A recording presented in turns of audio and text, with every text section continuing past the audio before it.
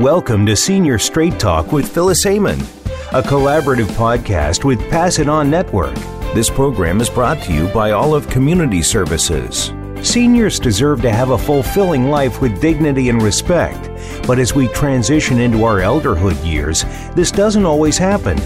Join us today as we discuss some of the most important issues that seniors face and provide much-needed answers to your questions.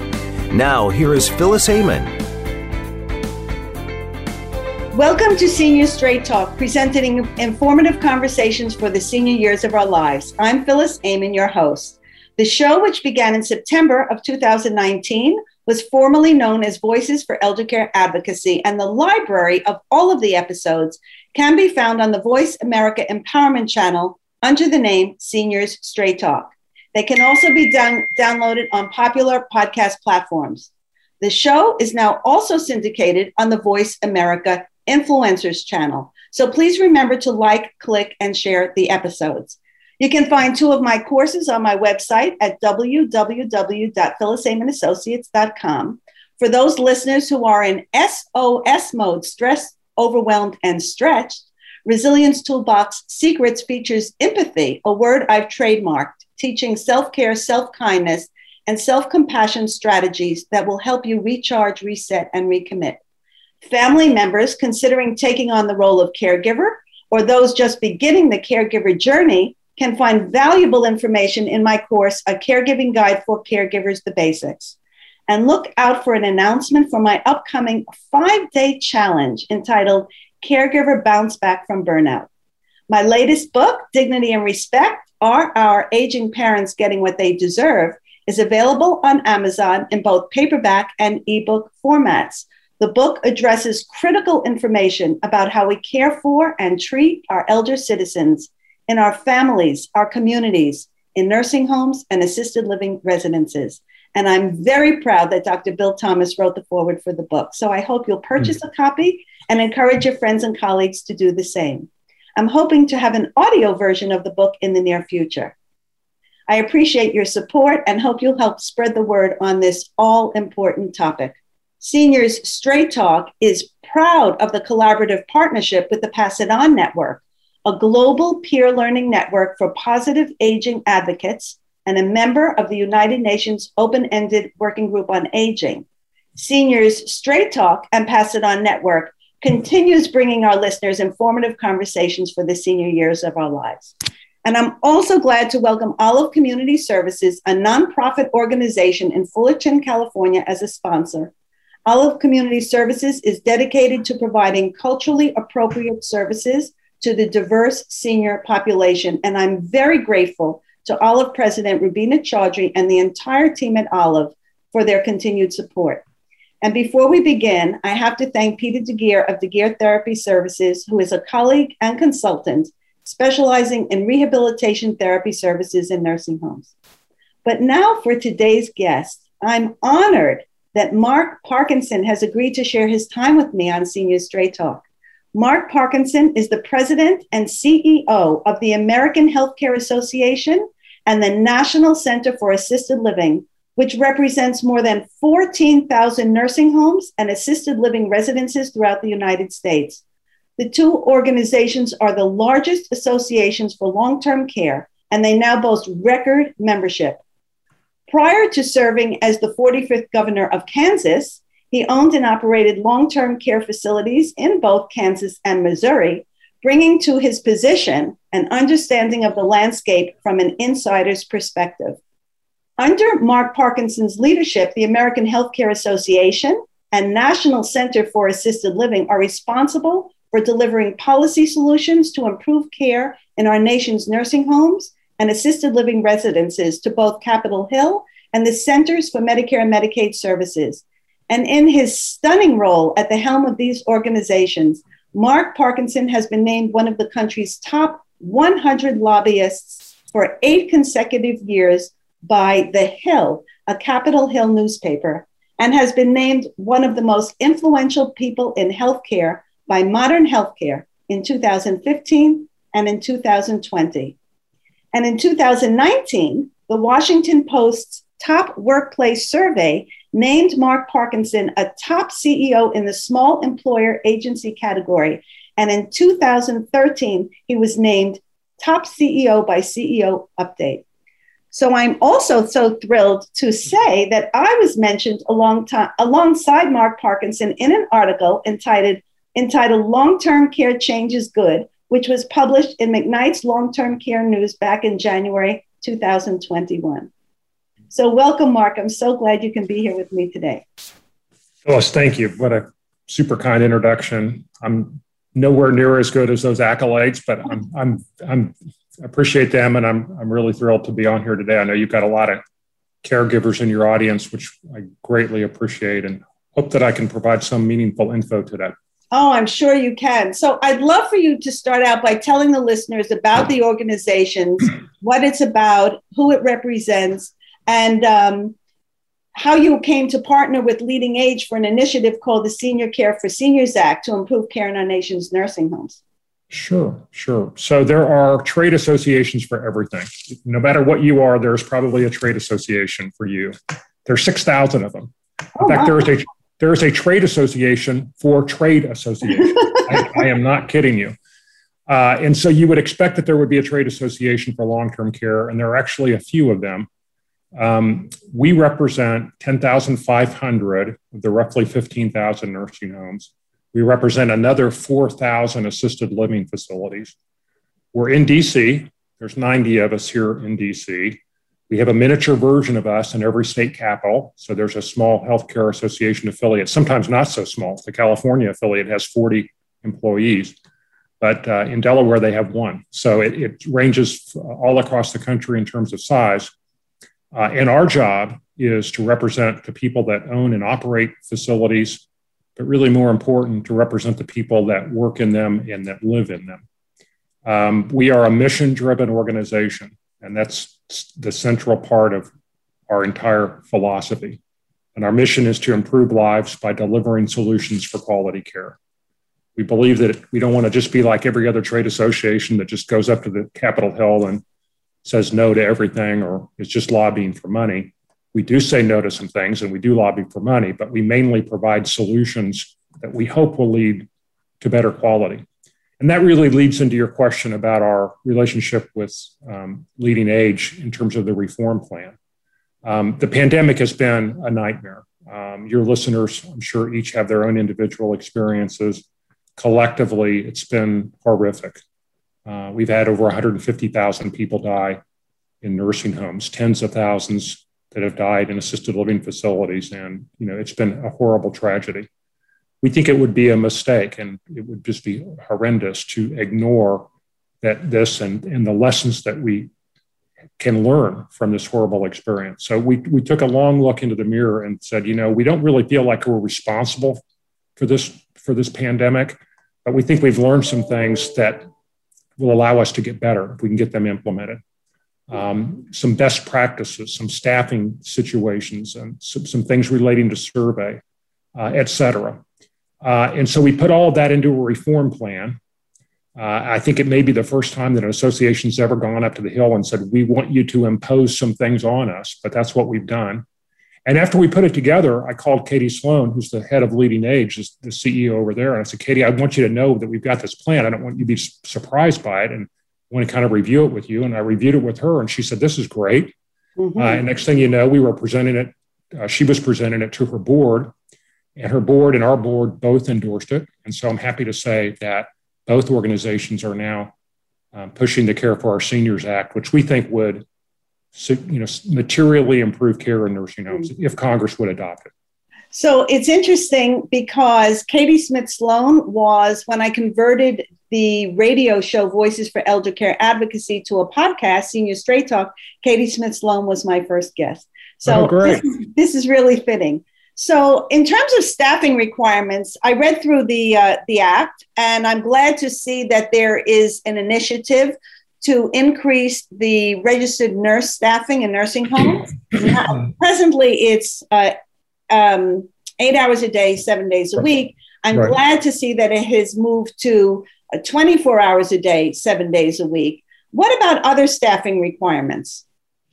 Well, there's really three big issues right now. And on two of them, we say, hey, this makes sense in the act. The first is what you just referred to, which is that we think that more registered nurse hours in a building makes a difference. The data demonstrates that. So if we could get to a situation where nursing homes didn't have 8 hours, mainly just during the day shift, if they had a RN for 24 hours, we think that's the first thing that would improve care. Secondly, is that infection control preventionists matter. Mm-hmm. Having somebody whose job is to figure out what can we do better to prevent infections and to keep infections from spreading, that has real value. We've learned during the pandemic that buildings that had positions like that, they still got COVID. I mean, frankly, everybody got COVID, but they were able to manage it better. And so we're also asking that be mandated upon facilities. The area that we're not going to is the minimum staffing requirement standard for the whole country. There are a number of people, and I understand where they're coming from, that are saying that every nursing home should have X amount of staff, regardless of the state they're in. There's really two problems with that. The first is that it's really hard to find staff anywhere right now. And so it's not just true in long-term care, it's true in every profession. And so you've got to be really careful about mandating something that's impossible to comply with. The second problem is that there are states in the country where the Medicaid rate is so bad that it's just not possible to add staff financially. States like Texas and Illinois have horrendously low Medicaid rates, and there are others like that. And so until that situation's fixed, minimum staffing just won't work. But on the RN and the infection control, our view is that those two things would really make a difference, and that's what we're pushing. I certainly have experienced facilities with less than adequate staffing.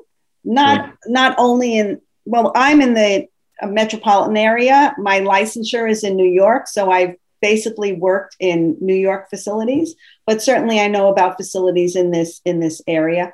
And I can't speak to the Medicaid rate, but I can say, and the documentation and the research is certainly there about the impact on less than adequate staffing on outcomes and patient care. I mean, that's more than obvious. And as somebody who's worked in nursing homes and who actually is now covering in nursing homes from time to time as a speech and language pathologist, I see it every single day. So let's hope that we can move in that direction.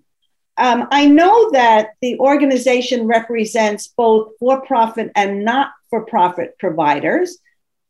I have worked in facilities that have gone from not-for-profit to for-profit. I've worked in many buildings where I encountered them when they were just for-profit. And then I've worked in buildings that were individually owned for-profit and then were sold off to larger for-profit organizations. What differences do you see in how those organizations function, or do you see differences? Sure.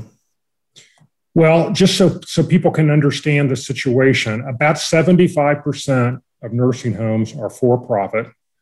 About 25% are not-for-profit. It's kind of interesting because that's the reverse in the hospital world. In the hospital world, about 75% are not-for-profit and about 25% are for-profit. The for-profits are very much a ma and pa business. Most of them are independent owners, people like my wife and I that have 4 or 5 buildings, not people that have large numbers of buildings.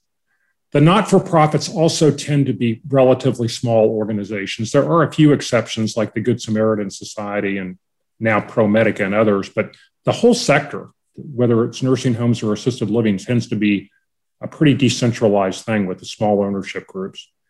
As you indicated, we represent both. So about 73% of our membership is for-profit, about 27% is not-for-profit. And when I got into this work 30 years ago, I think there was a pretty significant difference between for-profit and not-for-profit. The not-for-profits, I think, were way ahead on quality outcomes and quality measures and way ahead on being mission-driven. I talked about at the very beginning how we're a mission-driven organization, and you tended to see that way more in the not-for-profits than you did in the for-profits. Yeah, I agree. I've seen that myself. Yeah. Now, I think there's been, though, a change in the last 30 years, and that's because payment models have changed in most states, not all, but in most states and at the federal level, so that if you don't get good outcomes for your residents, you're going to have a hard time being successful, whether you're a for-profit or a not-for-profit. So I think that the care, if you look at the statistics, the care gap, the gap between, on the various quality measures, I think has narrowed. And you have many for-profits, that have actually gotten quite good at providing quality care. They're incentivized to do it now. And so I don't think you can just say anymore that if it's a for-profit, it's probably bad. And if it's a not-for-profit, it's probably good. I think there are great in both categories. And frankly, there's bad in both categories. And so I think that, consumers really have to investigate it on a building by building basis. It's even possible to have a bad building in a really good organization. And it's also possible to have a really good building in a bad organization. I agree. I've seen it always. And when I'm advising family members, I tell them this, that you really can't paint anything with a broad brush. I also tell them, don't judge by appearances. Right. We both know that many for-profit providers, especially where the short-term rehabilitation area is concerned, they try and put more money into that to attract Medicare dollars. That doesn't mean anything. I have seen buildings that have not had those updates that provide excellent care. And like you said, so you can't look at the overall organization. You really do have to look at that individual building. The best thing is to visit, to find out, ask the questions, find out who's in charge. Visiting, of course, wasn't possible during COVID, but there are other things that you can do to look into that. Yeah, one of the most inspiring things that's happened to me in my 10 plus years at AHCA is I visited a building in Colorado called the Rowan Home, and it was like the oldest, smallest nursing home I think I've ever seen. And I went into this thing, and I'm talking really, really small. The rooms are like shared rooms that are like 300 square feet. It's just a stereotype of what you'd think of, man, this thing needs to be torn down and a new building needs to be built here. Well, you go in, and they had turned it into an Eden alternative home. So there's dogs and cats everywhere, and birds and ivy and plants. And they had developed this incredible person-centered care philosophy that was, you could just feel it in the building. 50-person building, 5-star rated. It had a waiting list for residents, and it had a waiting list for staff. That's a beautiful story. And so it's just an example of, it's really, you can't judge a book by its cover in this work. And you're right, there's some Taj Mahal buildings out there that really aren't that great in the care. So you just got to study it. And I don't know how you advise people, but I think that one of the best things for folks to do is obviously a tour of the building, and everybody does that. But I think you need to talk to residents and family members, kind of pull yourself away from the marketing person. Right. And talk to and just say, what's it really like to be here? Because they know. Right. And they will tell you. They will tell you. So I love that story about this small building that embraced the Eden alternative and person-centered care. Obviously, we all know how important that is. And but what about the providers, or how do you think they will respond to some of these changes? I see some of them as having this mindset, almost like a blueprint of how they go about running their buildings. How do you think we can inspire them to embrace these changes or implement these changes? Some of them really, I've talked to administrators, I've talked to COOs, I've talked to owners. Some of them, it's not really a great financial cost. My thinking is it's more of a mindset issue. What are your thoughts on that?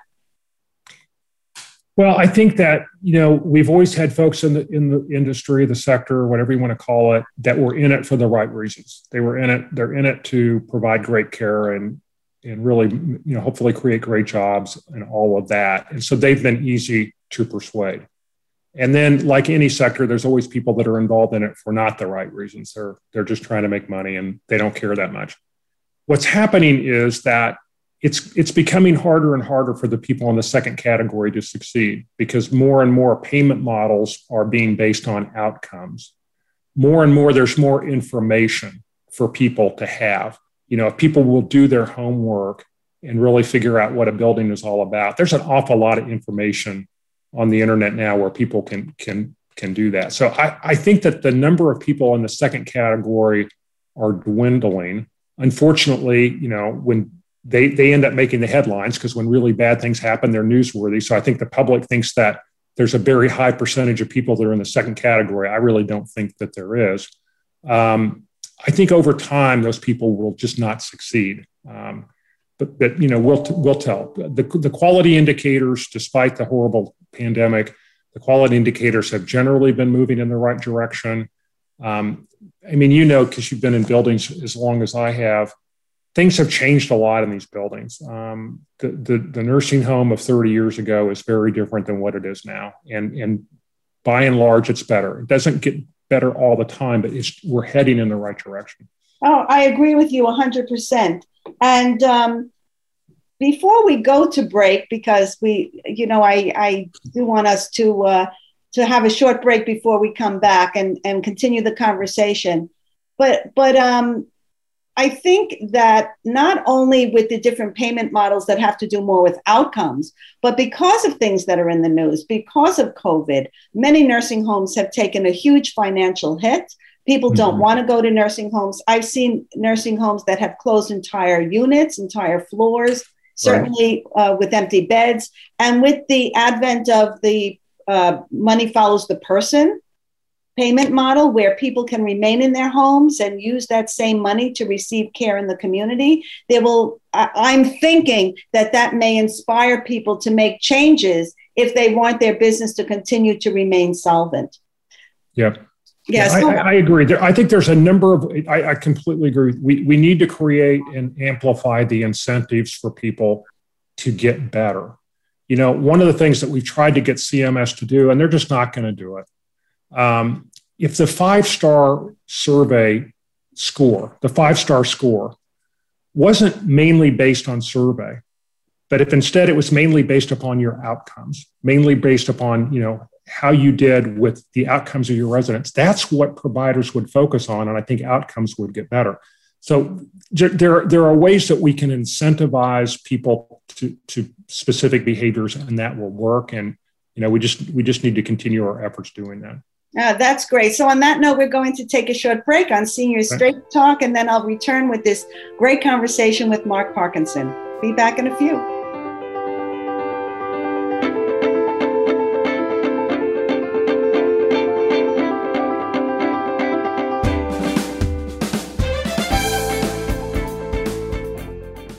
Phyllis Amon, owner of Phyllis Amon Associates, provides strategic solutions to families seeking care for their loved ones and coaches them to become more effective advocates.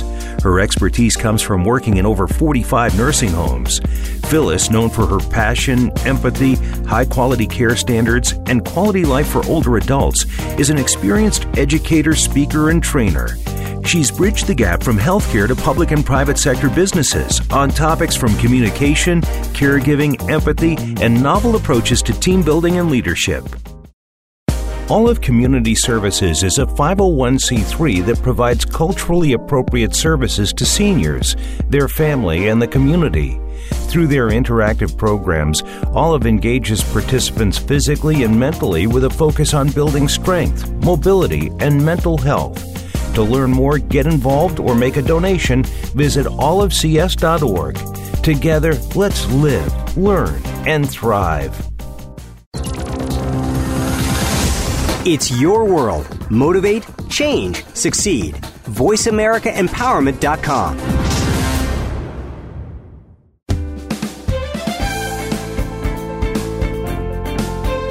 You are tuned in to Senior Straight Talk with Phyllis Amon.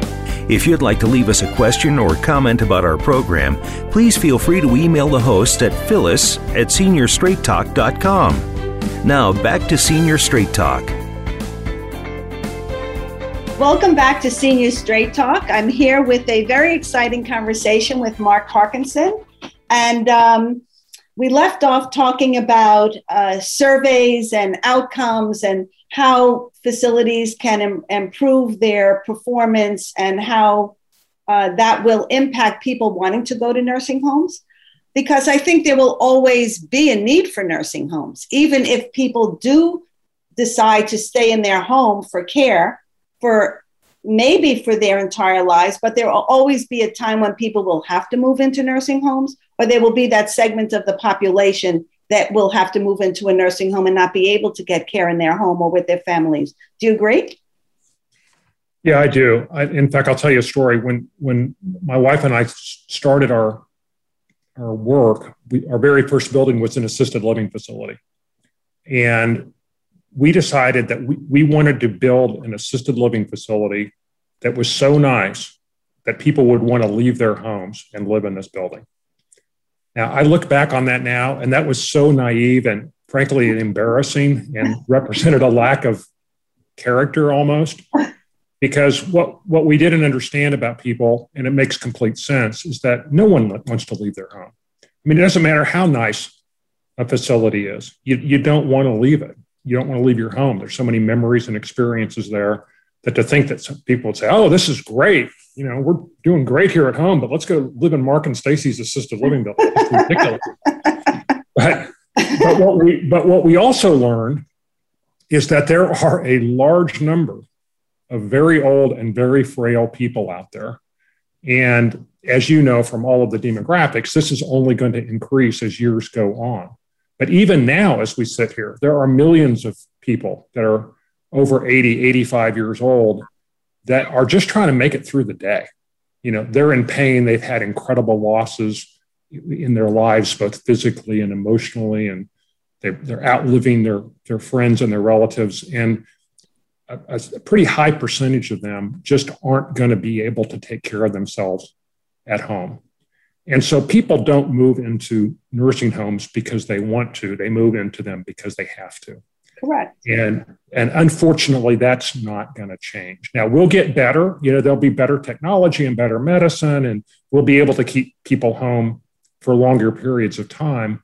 But there just gets to be a point with some people where their frailty level is so high that it's just not safe anymore for them to be at home. You know, we used to take care of people that were in some of our private pay assisted living that were pretty darn wealthy people. And, you know, they had the financial means to stay at home and have home health around the clock, have home health care workers come in around the clock. Well, it turns out that's not so great either. You know, I mean, you know, there's an undependent, what happens if somebody doesn't show up? You know, there's massive turnover and everything. So this whole idea that we're just going to keep people at home, I don't think so. I'm all for people staying at home as long as they can, but there are still going to be millions of people that need to live in assisted living and skilled nursing. So I'm glad to hear you say that, because I've been actually saying that for years when this all started about people, you know, remaining at home for longer periods of time, because there's a whole other issue about oversight of home care agencies and the people who work for them. But that's not the purpose of this conversation, but that has always been an issue of concern to me. Oh, yeah. And I mean, thank you for making that an issue, because it seems there's an enormous disparity in the regulation of skilled nursing and home health. And I don't want to knock home health. Again, it's really important, and sometimes it's done really, really well.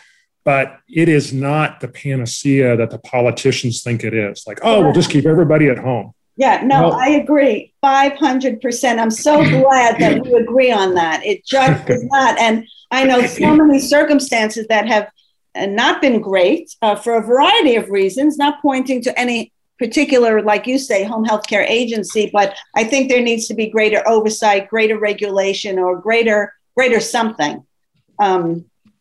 Training, whatever. But that's a whole other topic. Well, and then the other thing is, and this has to be a good facility. This is not true in all facilities, but in good facilities, there's socialization that occurs.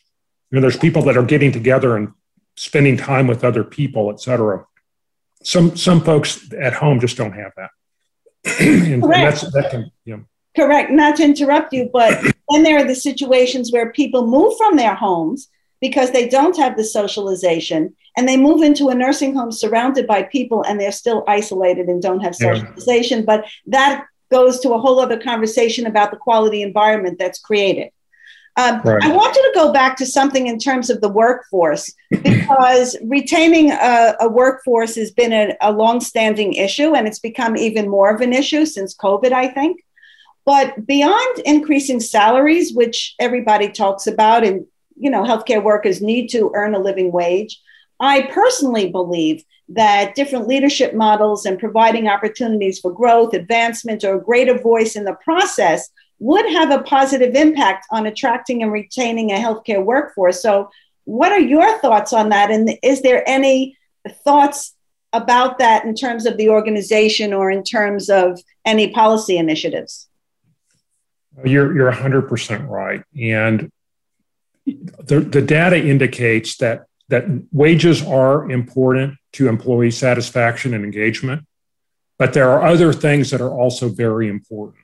A feeling that the mission that you're involved in is important. A feeling like your opinion matters at work is important. Having friends at work.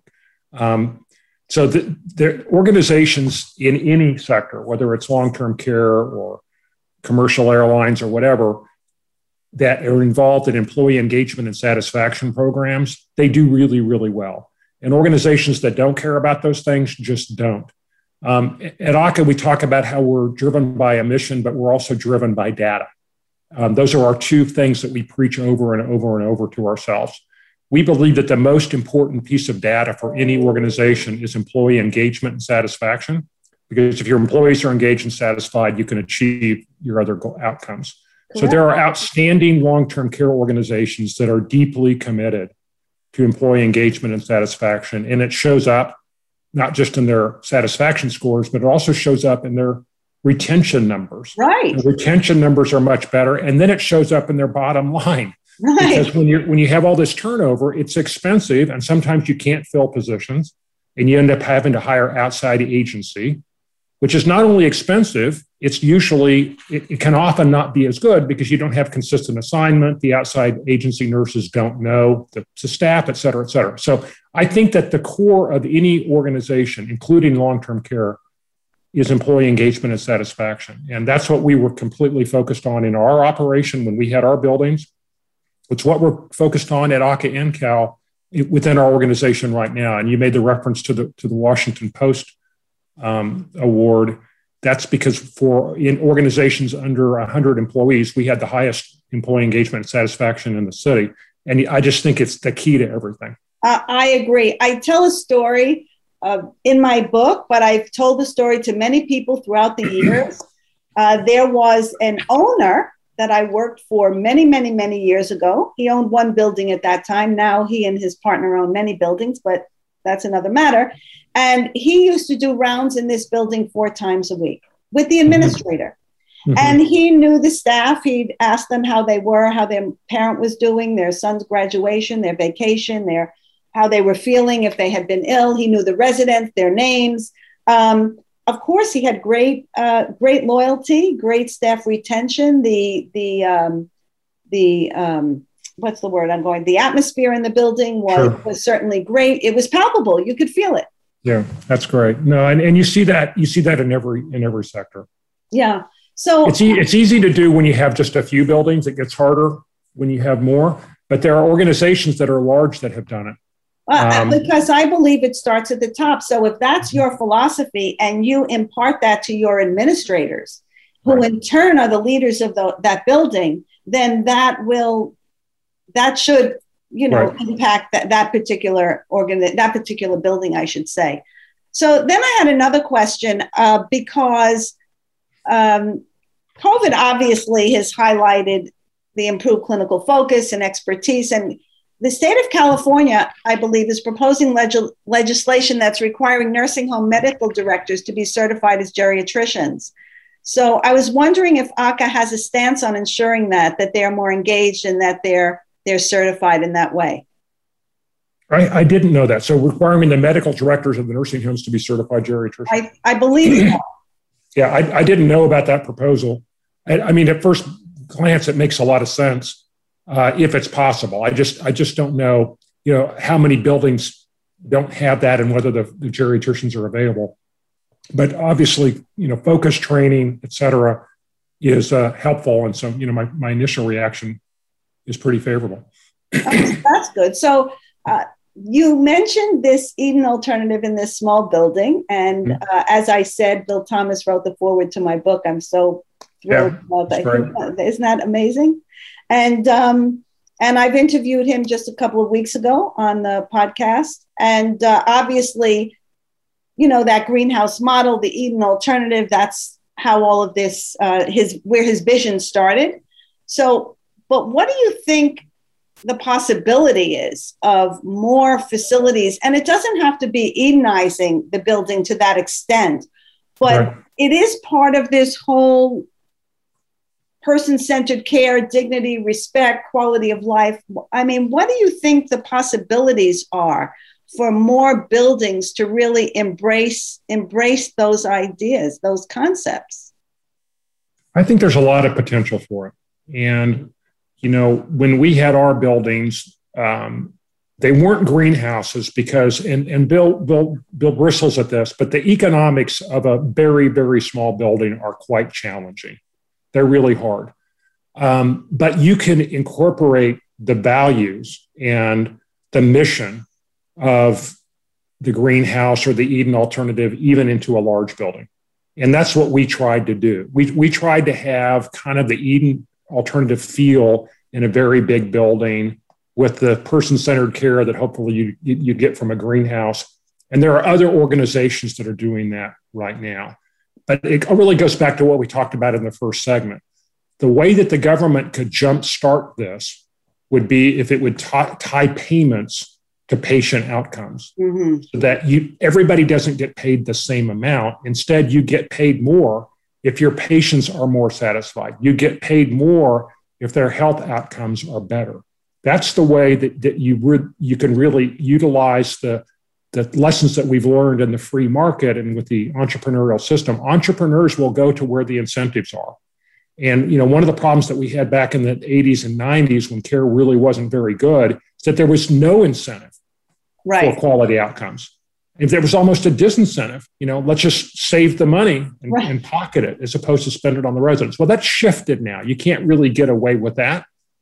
But if we would really tie payments to outcomes, I think that we could jumpstart this. Now, separate from that, there are folks that are just in this for the right reasons, and they're going to do the kind of stuff that Bill Thomas talks about, regardless of reimbursement. And I see that all over the country in organizations, really of all sizes. There are people that are quite committed to person-centered care, and they're looking at their quality numbers every single day, and they're hyper-focused on it, et cetera.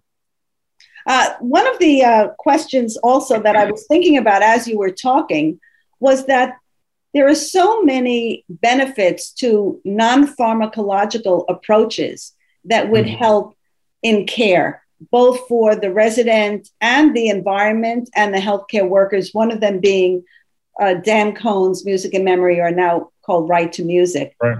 Are there any incentive, or I should say initiatives, thinking about, I don't want to say requiring that, but kind of making that a care model? I almost think it can be a prescribed treatment of sorts. It's not a pharmacological treatment, but depriving somebody of that is almost depriving them of an important treatment that can improve their functioning. What do you think about that? I just thought of it while you were talking, to tell you the truth. Yeah, I mean, I think that, again, when the government focuses on something, they can move the needle. So the government is clearly focused on the use of antipsychotic medication, and the percentages have gone down. Now, they haven't gone down as much as I think we would all like, but they've still gone down.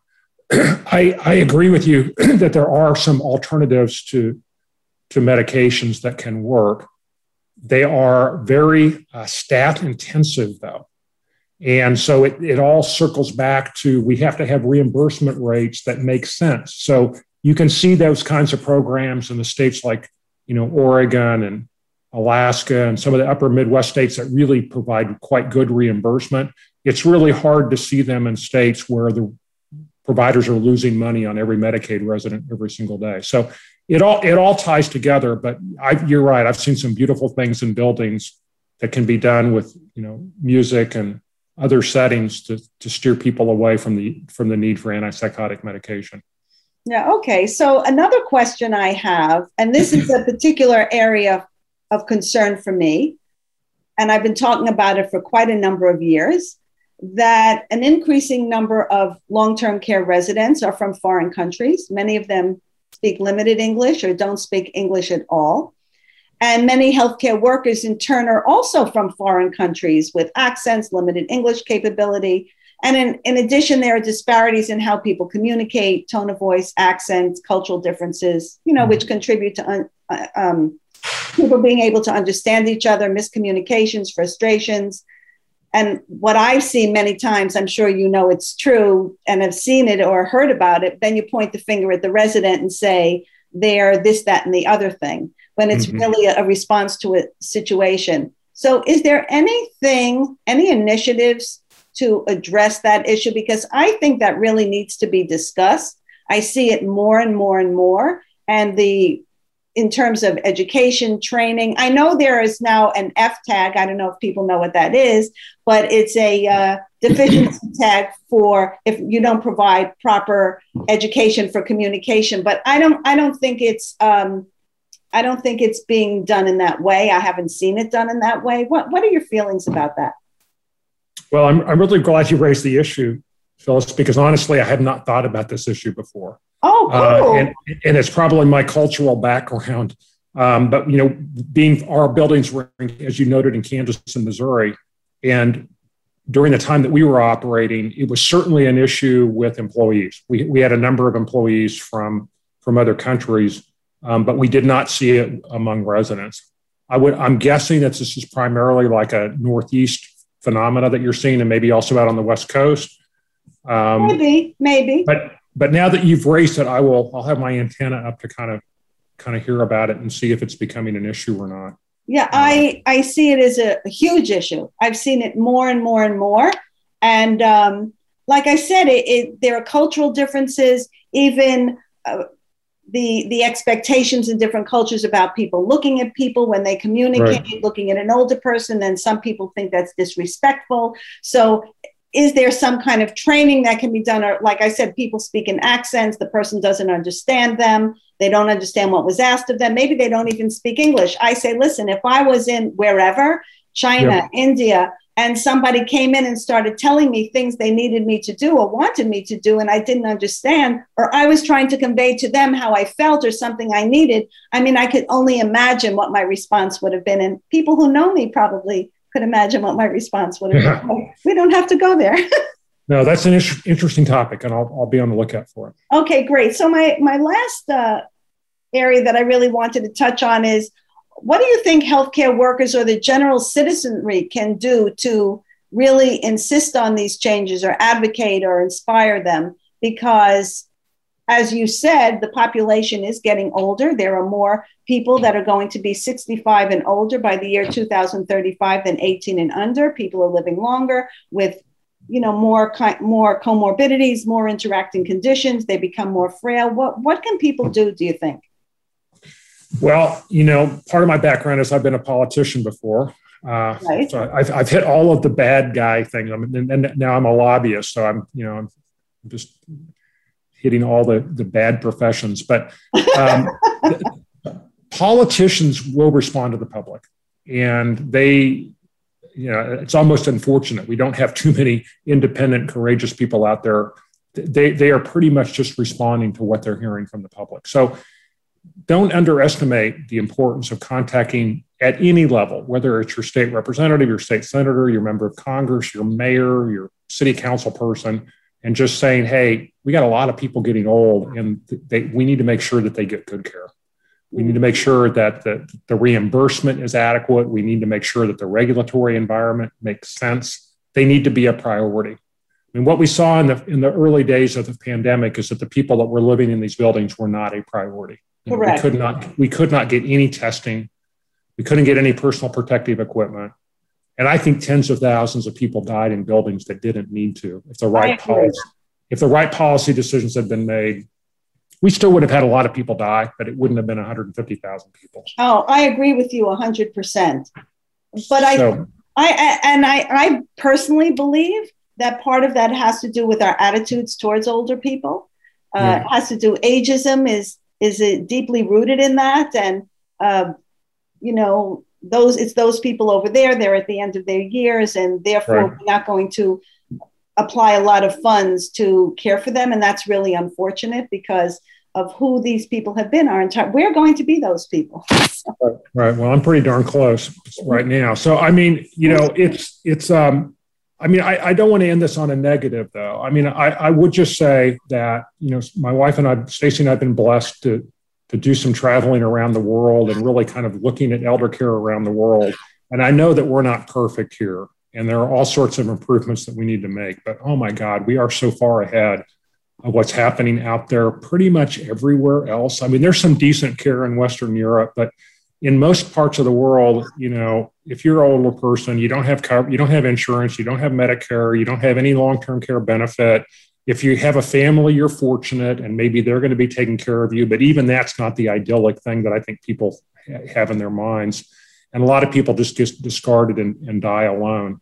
That doesn't happen here. And we've got some improvements that we need to make, but we will make them. And despite the horrible pandemic, care will continue its gradual line towards getting better. And hopefully we'll at some point get to the point that we'd all like to be.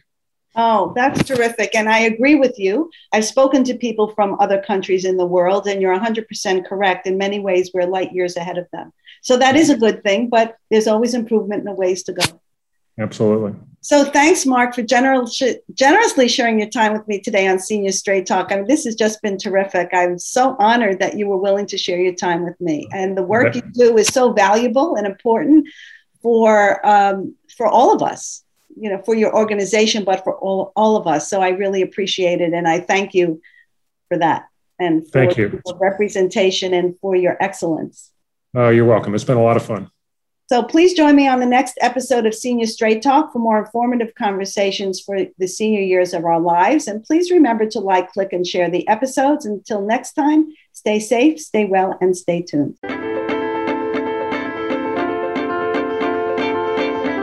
Thank you for listening to Senior Straight Talk.